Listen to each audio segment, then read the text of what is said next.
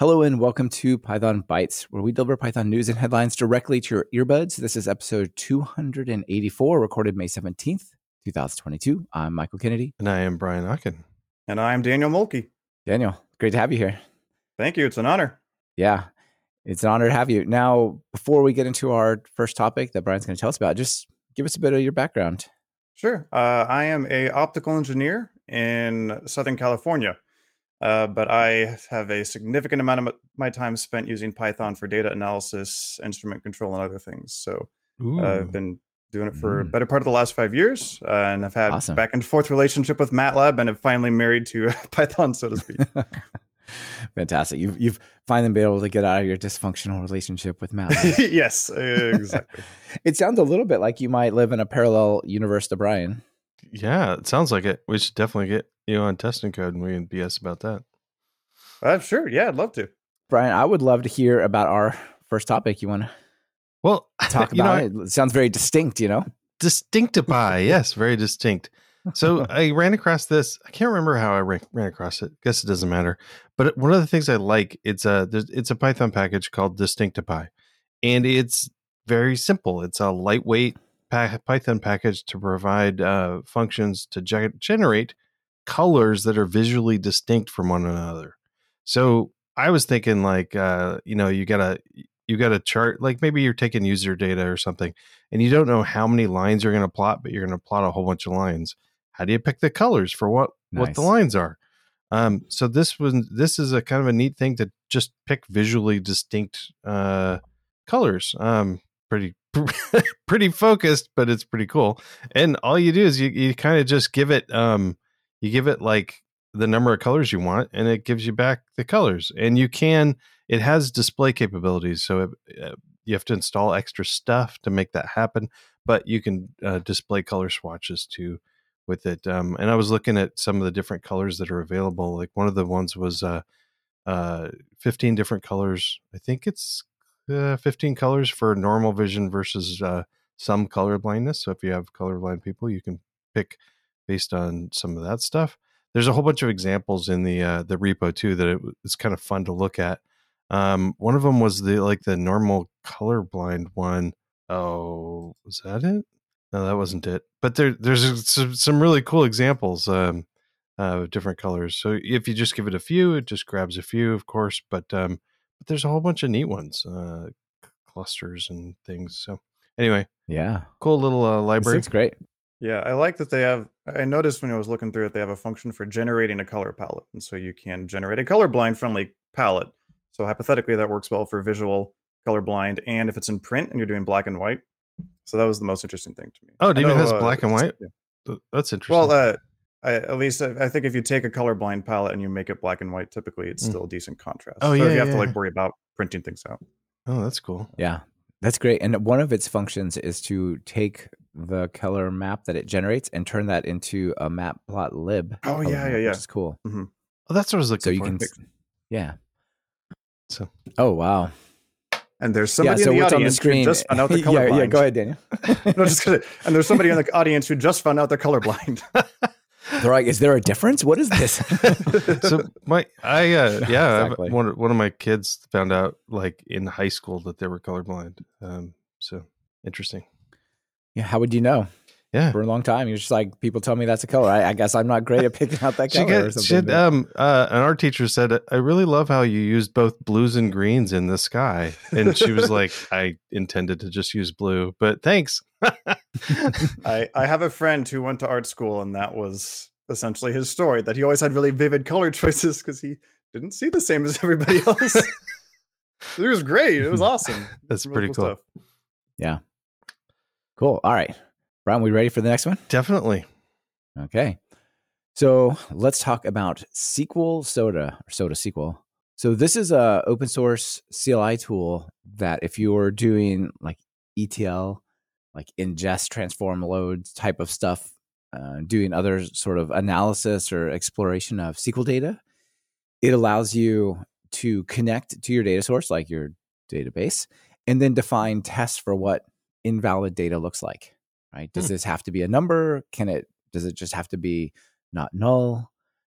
What is it? So for an example, here they're talking about, here's the YAML file for a warehouse, a data warehouse reporting type thing for Postgres. So you just set up like your connection and your host and all that kind of stuff. And then off it goes. So pretty neat. And then you can scan your data set to run tests against your data. Isn't that cool? That's very, it's so cool. It's so cool. It is so cool. Yeah. So you just say soda scan and you give it the YAML file for the connection information and then a YAML file for the types of things you want to test. So they've got this example of how you're talking to one of the data warehouses and it's going and pulling in these config files. And it basically, this example, it's testing 54 different conditions. 3 tests were executed. Everything's good to go. So, if you're getting kind of data dropped on you or you're scanning, scraping data from other places on some kind of background job and you want to bring it in, if it's all automated, how do you know when it goes wrong, right? So here's a nice, simple way to express that. Yeah, that's neat. Yeah. And Brandon out in the audience says, I think we're looking at great expectations for this same thing. And yeah, this is kind of I guess my first impression is this is a less code way of doing what Great Expectations does, right? So like you can just put together some YAML files that define, what you want to test for, right? So for example, in this YAML file, I can say the metrics are row count, missing count, and missing percentage. And then I can test that the row count is greater than 0, right? And then another one is for the column, for the ID, it's a UUID that I'm allowing 0% of the UUID format to be invalid, right? That's got like a certain structure to it, right? That's like either a straight UUID or a string that can be parsable over to 1, I'm guessing, something like that. So pretty cool. I think that's probably the biggest difference. So if you just want to define kind of like declaratively, like here are the conditions of which I want it to test, and then you want to just set it up to continuously scan it. Looks good. The invalid percentage looks interesting because it's an interesting addition of like, there can be some bad rows, but we don't want more than like 20% bad rows or something like that. So. Right. Maybe you can't have 0 errors, right? Like sometimes the data is just not there. But if it's 100% not there, then something's gone terribly wrong, or the data format's changed and it's not called that anymore, or whatever in JSON. Who knows? Daniel, what do you think? My data is always in CSV files, so I have, I guess there are pros and cons to never having touched SQL, as I've heard from some. much easier to version control. Just put the CSV in version control. Yeah. Anyway, I think this one's pretty neat. People can check it out if they're doing relational data stuff, and especially if you're doing a lot of like on demand, not like you ask for it, but it's just on demand processing, or you're given a database and you want to check it out to see how it's doing. So I won't go on any more on that because I've got a ton of other extras. So kick it over to you, Daniel. Cool. So let's see. There was a review article back in 2020 published in the research journal Nature. For anyone not in the research articles world, Nature is one of the top level ones. For reference, in grad school, we had some fancy work we did with quantum entanglement, and we got rejected by a subjournal of Nature. So to get anything into Nature is highly non-trivial. I will add the caveat. It's like the JAMA, the Journal of American Medical Association of science, basically. So it's absolutely one of the top ones. Yeah. Now I will say it's a review article. So it's easier typically to get a review article than to say, hey, this is bleeding edge research that's going to change the world. But still, the big news is 2 things. One, that there's a article by Travis Oliphant and others on array programming with NumPy in Nature. That's a big enough deal that they chose to publish this, and it got through. And it's, I think, very significant that software was something that was good enough to publish. The other, and they go through and they talk about kind of the fundamentals of it all. There's one diagram I really like that sort of shows how the whole ecosystem stacks up. You've got NumPy as the base. That's a cool visualization. Yeah, and then you got SciPy and Matplotlib and the other plotting libraries. So there's the foundation. I was just going to say, for people who are listening, it's like the tree of life for scientific libraries. Sorry, go on, Daniel. Yeah, that's absolutely right. So from that foundation, as far as algorithms and plots, you go up to like specific method you're using. Are you doing image processing? Are you doing machine learning or something else? And off to domain specifics like AstroPy, and I think you've had those guys on Talk Python, so you've gotten to talk to them. And then down to very application specific. So NumPy serving almost everybody who does anything numerical, down to like Qtip, which is used for people working on quantum computers. So very large breadth being discussed here. Q-tip, that's so cute. I like it. And yeah, so it's notable that Python got into Nature, and if you go search for Python, there are a lot of other articles. But it's also interesting to see that they're willing to publish software. You guys have talked in the past about how you can't always publish a software package in any research journal. So how do you get credit for that if you're in academia? But this is an interesting take to see that Nature chose to publish it. Yeah, this is super interesting. I think it's very valuable to just raise awareness, right? It's, this is the water that we swim in, but not everyone. Everyone is immersed in the Python data science tooling, right? Yeah. There's a lot of authors on here. Yeah. I was trying to understand. I'm guessing those are the maintainers of the packages that were included, but I mean, you don't have 20 people write one paper, so I don't know how. I think it's kind of like the LIGO papers or like the gravitational wave interferometer ones, where like this crazy list. It's like the first page of the article is almost all authors, just because there's so many people that worked on this for so long. So I'm guessing that's what the story is here. And you can access it. Some articles, some journals, you can't actually read it unless you have a subscription, but this one's available. So, Indeed, yeah, a very cool pick. Before we move on, maybe Daniel, Alvaro, and the audience asks, have any of you come across a way to validate pandas data frames against a schema, much like SQL, Soda SQL? It's out of my scope. I feel like we have, but I don't remember. Yeah, I don't remember either. Sorry. Maybe something we should seek out for the next one. And I think we might get some answers in the audience, so we'll let them inform us as we move on. So, Brian, what's next? Well, this isn't Python specific, but I think a lot of Python people are using GitHub Actions. So GitHub announced, I guess recently, supercharging GitHub Actions with job summaries. That's an article that we'll link to, and basically it's pretty cool. I can't wait to try this. I'm using GitHub Actions, and the gist is you can now have Markdown go directly into your GitHub job summary sort of thing with like this crazy global variable called GitHub step summary, but it's got Markdown to it, and I'm like, well, what can you do with this though? But Simon Willison released was tweeting about it, and then Ned Batchelder said, hey, I'm using it too. So Ned has a little example on coverage.py that shows what does it show?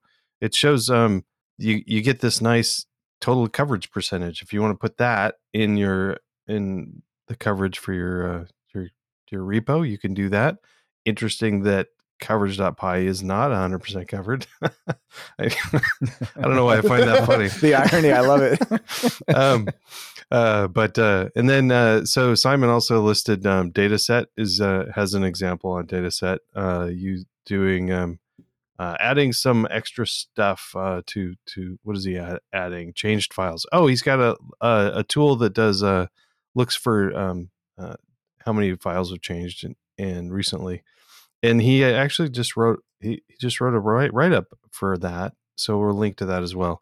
So GitHub Action job summaries, and he shows how it works. You can pop out stuff, and I love Markdown. Yeah, so even little code fences and all sorts of stuff. That's very cool if you want to structure something real nice like that. Yeah, it even has so supposedly it's got a whole bunch of stuff. It's got like you can do tables even, so that's neat, and emojis.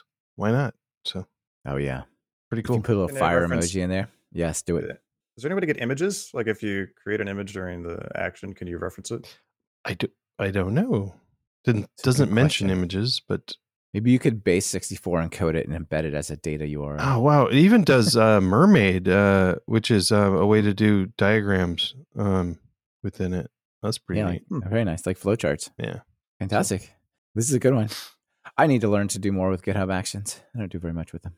I love them. They're like I used to use Travis back in the day, but I think these are way easier. So, anyway. Daniel, do you do any of those sorts of things? Any CI automation type stuff? The previous company, we used Azure DevOps and set up some stuff to build packages and build applications, but not at the moment. It doesn't happen to be any code bases I have that need that. Yeah, very cool. All right. Well, I've got an interesting one here I want to dive into with you guys. So this one, let me give some attribution here. This one was set over by Itamar, I believe from Meta. And then this is a write-up by Alex Waygood. And what it is it's basically the notes for all of us who were not there for the 2022 Python Language Summit.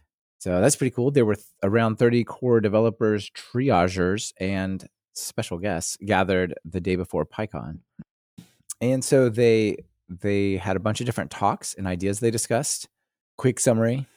Really, it's about, so much of this is about performance and parallelism right now. And then there's a lot of sort of maintainability, back channels, back flows here. All right, so coming to these first, Sam Gill made a huge splash last year when he talked and he introduced the no-gill work that they had done for Python 3.8, I believe. I can't remember, 3.8, 3.9. No, it was 3.9 for them. Cinder was 3.8. So for 3.9, and there's a lot of interesting optimizations and whatnot in that talk. So the idea is, could we live without a global interpreter lock? Larry Hastings tried the Gillectomy, sort of said, it's too much of a penalty to try to live without it. But this no-gill work that Sam Gross did actually had very small overhead in terms of what it added, but potentially removed some of the gill things. So there's a lot of analysis of that. People were excited, but how is it written? It says robust. There was robust questioning. One of the biggest parts that they discussed was maybe this should be a fork of CPython. There should be a no-gill version of Python. But Sam is like, I really don't want to have just another separate version of Python. I really want this to just help everyone. So pretty interesting. I think originally it was maybe going to be a runtime flag you could pass to Python, but it's looking like it more likely is going to turn out to be a compiler flag. So you'd have to have a no-gill build, even though it's from the same source code. So yeah, a bunch of interesting things, concerns about how it's going to work with like C libraries and so on. But all these are pretty interesting write-ups. So Eric Snow did a presentation on his per interpreter GIL, which is interesting in how it approaches a slightly different problem than, say, Sam Gross. So Sam is trying to get it out of Python. Eric is saying, well, if we could just have a sub interpreter, like a little mini in-process interpreter that runs per thread, then they can all GIL to their heart's content. It doesn't matter because it's all single-threaded, right? But what's interesting is if you go look at this one in here, we've got this one. It says something like, way back in 1997, this idea of multiple sub-interpreters was added by Guido, but it really nothing has been done with it. And when somebody tries to do stuff with it, there were thousands of global variables. And if you're going to have per interpreters, you have to somehow have those not shared, because then you're going to have the GIL back on them, right? You have that locking. So due partly to the deprecation of some of the old libraries and stuff, it's gotten a little simpler, but no, that was for the next write-up. But anyway, they've reduced this to almost 1,000, to 1,200 remaining globals. So needless to say, it is not totally solved here, right? So again, one of the possible worries of all this stuff is, well, how are the C extensions going to deal with this? Like, they don't know about multiple sub-interpreters. Yeah. So anyway, that's another one of the main threads going on there. Let's see. Then this is probably the biggest deal. This is Faster CPython 3.12 and Beyond by Mark Shannon and Guido van Rossum. So stepping back a release, Python 3.11, if you haven't heard, is fast. It's supposed to be 1.25 times faster than 3.10. How about that? Yikes. This blows me away. In 1 year, they were able to make Python 1.25x faster, and it's been out for 30 years. It's not like, oh, well, we released it last year, and now we've learned some things. It's really, really, really solidified in the way that it is. And then still there's a lot of work. And this apparently is just the beginning. This is like a 5-year plan to add all sorts of optimizing JIT compilers and all sorts of things. So how did they quantify that, or what subset of the language was that tested on? That's the tricky thing to say. Python is 25% faster. Doesn't matter what you do. Even if you're just waiting on a database, it's still 25% faster. Does it just overclock your computer in the background? It liquid cools it.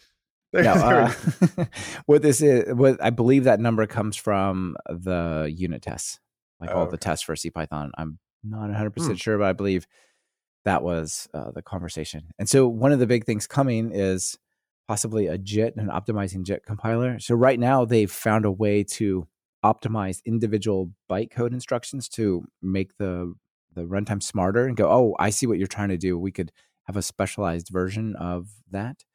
But that's on a per line basis. Like, how about inlining this method? Because I only see it called in 2 places or something like that, right? So you need something that can look more broadly at the code. So that's this idea of the JIT compiler and so on. So yeah, this is really good. But all 3 of these things I've talked about are like both, they might help each other, but they also might inhibit each other, right? So like the no-GIL work might interfere with some of the optimizations that they're doing over here, and the multiple sub-interpreters also might be some interplay that they've got to be worked out. So I'll just summarize the rest. WebAssembly, and so we've talked about PyScript last time and Pyodide. This is the official CPython build target for just CPython. So this is really interesting that it's sort of a more from the core devs rather than somebody coercing CPython into a different build on their own. So that's pretty neat. Yeah. F-strings. Apparently the F-string parser is kind of this weird side parser thing that's not actually part of the Python code parser. But now we have PEG, the PEG parser. It can support more of this and sort of unify that. So there's something like 1,400 lines of customized C code for parsing F-strings. Who knew? Well, the people who wrote it knew. They did a lot of work. There's 600 of the global variables right there. Exactly. Exactly. So the most important 1,400 lines in all of Python right now. They have string functionality. Then 2 of the big optimizations from Cinder, that's the Python 3.8 specialization from Meta. One is, this is a presentation by Idmar Osterreicher. So this is the person who sent this in, actually. This is looking at async methods. And if you can be sure it's not actually going to await, treat it like a regular method. So, if you have an async method, you might say, do this, do this, do this. If I already have the value in the cache, return, else await database call, right? If you already have it in the cache, why do you need to create a coroutine, schedule it on the loop, wait for the loop to get to it, and then return? Just call it like a regular method. Just give us the answer. That's the idea. There's some interesting ideas that it might change runtime ordering, although I don't know there was any promises of runtime ordering, but yeah, so that one's interesting. Also, the issue and PR backlog.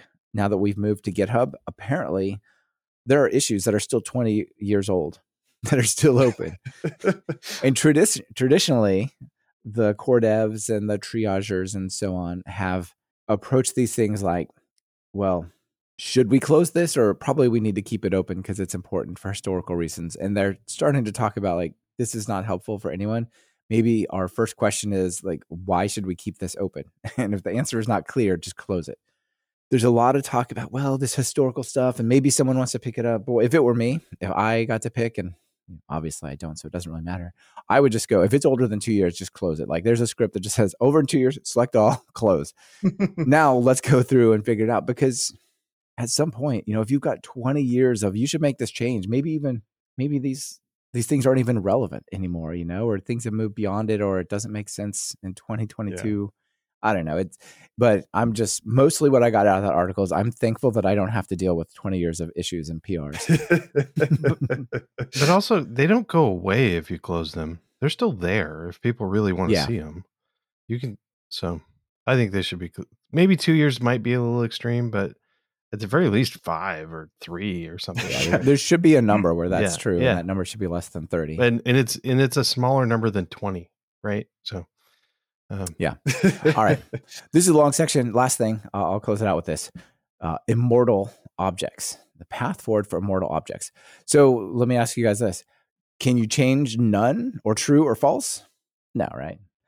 Do you think it's ever going to go away? Like, are we done using true and then it's just going to get garbage collected or reference counted out of memory? Nope. But you know what? Every time you interact with true and false, it's still incrementing its ref count. Interesting. And none and stuff because it's an object, right? Oh, yeah. And so this discussion is like, isn't there some that just shouldn't be participating in reference counting because they're just fundamental to, like the idea of a class, like the structure of a thing that defines what a class is, true, false, the numbers, like the low numbers, like there should be some that are not consuming that memory because they don't need to keep track of that section and so on. Right. So anyway, this was the proposal. Again, it's complicated is the story, but yeah. I do something a little bit like this on Talk Python, the training site. So I've done a lot to tweak the garbage collection around there and really change the defaults of like what are the triggers for garbage collection. So if I've got this many allocations and so on, and one of the things you can do is you can tell it from here on, like what has existed up until now, freeze that and don't look at it when you have to look for cycles, right? So I just, in my app startup, when it's kind of imported the things and it's about to start, it just says, okay, everything that you've done to come to life, just don't trick that anymore. Anything else I make from here on out, please clean that up. And it seems to, it's kind of a super cheapo version, but you still get reference counting, right? Yeah, that's definitely an optimization not garbage that I collection. think is worth it for some of these immortal objects. Why not? Yeah. I mean, we shouldn't be reference counting on none. That's kind of weird. Unless it slows things down by having like some. It does. That's the thing that's crazy. So over here, they're like, all right, here's the deal. We shouldn't have to worry about this. And so where was it? Except it adds an if statement to everything, right? Yeah. So. It says the naive implementation of this makes it 6% slower, not faster. Like, oh no. That makes sense. Yeah. And we think we can make it only 2% slower. It's going to be slower though. Yeah. Well, the thing is, normally you would just reference count it. You just go none plus equals 1, right? Or plus plus, minus minus. But here you're like, you have to have a test. Like if it's an immortal object, do this, else do that. And it's just like that bit in the hot loop of the runtime is just apparently overhead, you know? Yeah, for everything. So everything you reference has to check to see whether or not it's an immortal object before it does the reference counting. So yeah, maybe it has a no-op method on it. I don't know.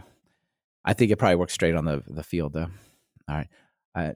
Much like Highlander, Alvaro says, there can only be one none. All right. Well, trade-off. Yeah. This is definitely an interesting trade-off. All right. Well, I think that's more than enough for the language writer. But it was really cool that Alex wrote that up and Inmar sent it in because that's a good insight to what's next. Cool. So it's my turn, right? Given that it's Sean. Sorry. So, yes, go Daniel. Cool. So people in the software community are blessed with many options for doing source control. You know, you've got Git, SVN, Mercurial, and other historical ones that maybe aren't as well used. But optical engineers, mechanical engineers, electrical engineers, everybody else doesn't have it nearly as good as the software community.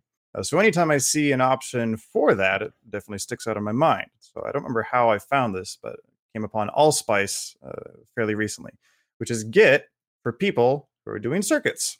This is cool. And so it looks exactly like GitHub. You've got version control. You've got all the things you expect to have. You know, it's compatible with some of the common electrical design programs, but it really just gives you the ability to do all these sorts of things that you take for granted if you're in a sophisticated workflow like software, but that you wish dearly you had for any other discipline. So when you put something in source control and you diff it, what do you get? They have. Are you diffing graphics? Are you diffing some sort of definition file that defines the circuit? They have, one of the first things they have is diff tool, because they know that's kind of one of the big questions, right? Is how do you compare the schematics? Show it. So they have a way to do it visually, and you can look at all the changes, and it looks like they're highlighting each commit to whatever change was made on the schematic. Oh, that's cool. Yeah. Oh, And, that is very cool. Yeah. Yeah. So one potential question would be, well, great. It's nice that you can do that on the internet, but I work at a commercial company that doesn't want to do that. But they do have both. What they have self-hosting, and they have a government cloud version. If you're subject to things like ITAR, EAR, so you can, in the same sense that Git has an enterprise option, Allspice also has an enterprise option, like an on-prem self-hosted version. Yeah. So you don't have to give away your secrets. Yes. So I have no personal experience with it, but it's very promising and exciting to see somebody trying to come up with better ways to do engineering work besides just software. You can even configure it to integrate with Tortoise Git, like the Windows Explorer right-click type of Git. Yeah. So exciting stuff. Hopefully somebody helps out the mechies and the optical engineers as well one day. Yeah, I mean, there's always large file support, but the diff is terrible, right? So usually, you're looking at binary files or stuff that's where humans are so good at processing images that if you have a visual comparison, that's orders of magnitude better than trying to look at lines of even if it is a plain text file that you can read through. Yeah, definitely. Yeah. Here's your XML with its namespaces. Like, good luck. What does this mean? Yeah. Well, cool. Indeed. I like it. All right. I do too. Brian, you got any extras for us? Actually, so I've been busy. I've been got like this back stream of Test and Code episodes. So the most recent one is that I put out was with Will McCougan. We're talking about rich and textual and textualized. It's really fun one. But actually, so since we talked last Tuesday, I've got 4 extra episodes that have come out. So we've got teaching, including testing with web front end stuff. Which was kind of an interesting story about, like, basically if you're college level students but they're new to coding, when do you include testing? And Carl says right away, why not? So also a developer and productivity episode. I think that's and a Python Django rich and testing article or episode. So lots of goodness over on Test and Code. They have a Django rich package apparently. Yeah, that was just for other, like the CLI, the Django CLI stuff, including rich with that, which was great. But they've incorporated that into the test runner, so the Django test runner can do rich tracebacks, which is pretty cool. Perfect. So, how about Daniel, you got anything else you want to give a quick shout out? Sorry. Sure. So, Adafruit's a well-known company for doing maker electronics, and I don't have the links up. Sorry, but Adafruit's well-known, and they do a good job of focusing at the first 5-minute experience of getting you up to speed with something on electronics. But there are other companies that do the same thing as well. So I was going to shout out SparkFun, Seed Studio, and then other companies like OpenMV, who has a focus on machine vision, and they're less geared more for the people at the entry level. So maybe if you're a little more comfortable with certain things, or a little more comfortable, exploring that space on your own, they could be good options. Right. More specialized maybe for people who are trying to actually build. Or if you go to if you go to Adafruit and what you want is out of stock, you can check some other places too. Which unfortunately happens a lot these days. It's those things come and go. A lot of demand. Awesome. Yes. All right, Brian, I do have some. Good reason. Cool. Yeah, that's right. I do have some extra ones, but I kind of got a lot. So, all right, let's see. I'll go last. All right, the first one is, I always love a good documentary on tech stuff, and sometimes these are super cheesy, but there's a documentary called Power On, the story of Xbox, which is a 4-hour video, which you can watch on YouTube, which I'll link directly to the YouTube video. And it's really good. It's really interesting.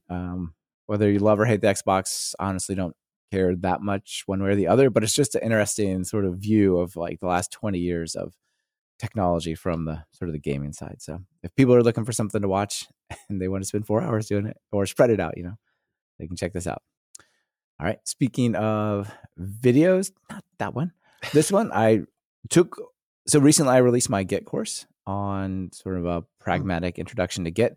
And I decided I wanted to share one part of it with a broader world. So I released a video called The 4 Reasons to Branch with Git.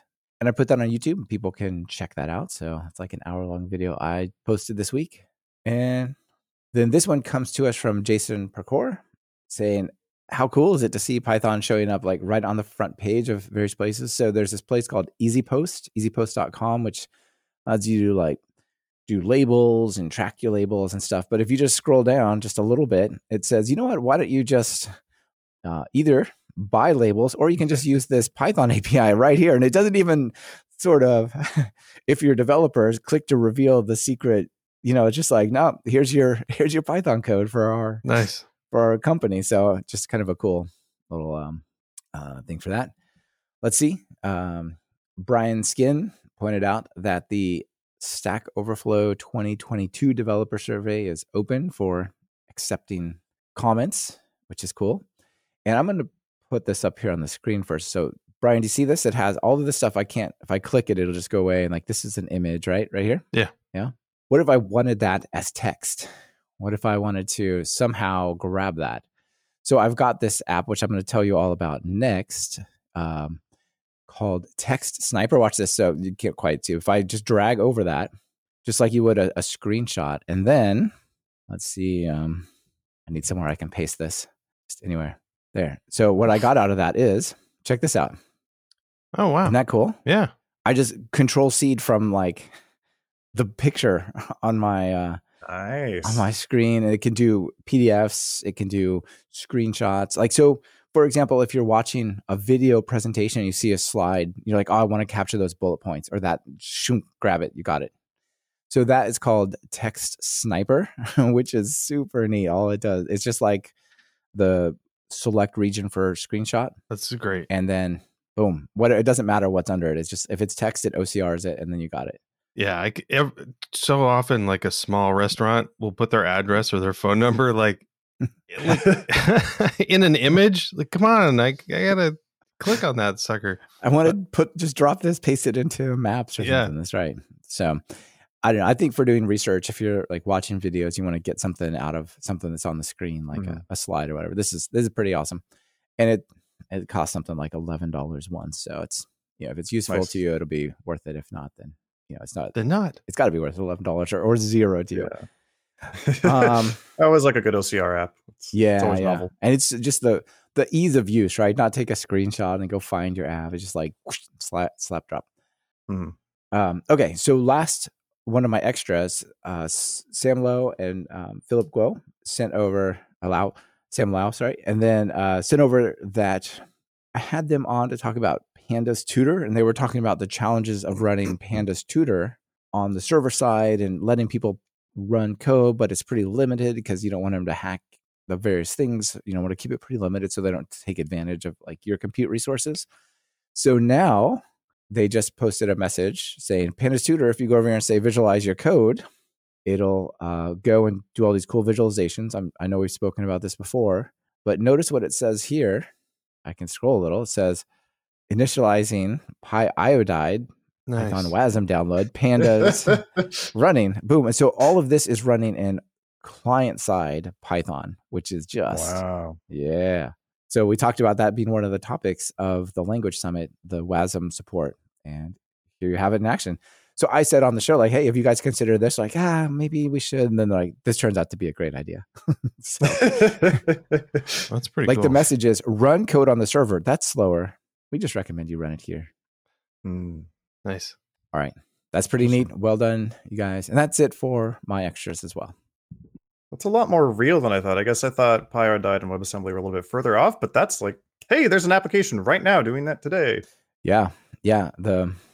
Brian, the anti-gravity PyScript thing you showed last week was so cool. Yeah. I didn't even know it was doing that before we showed it, but it's pretty neat. Yeah. It's, a lot of the interactions are super. They're starting to be real. Yeah, we're getting there, Daniel. We're getting there. All right. How about a joke to wrap it up? Definitely. So we've all been in, well, maybe we haven't all been. We can all imagine being in awkward situations, maybe on a weird date. So I don't go on dates really being married for a long time, but imagine that you had, Here's a graphic of a woman who's on a date, like maybe just woke up in the morning after the first time together, sort of thing. And the guy who's like sculpted, right? He's like clearly like a super fit, probably good looking guy, whatever. But he's in the shower and she's like flipping through his phone. It says, when she looks through your phone, but all she can find is fork a child and kill it. Google search. For a kill child and fork parent. Kill parent with fork. Kill parent without killing child. Kill child without and killing she's got this grandchild. face of like, oh, what's that? Sorry.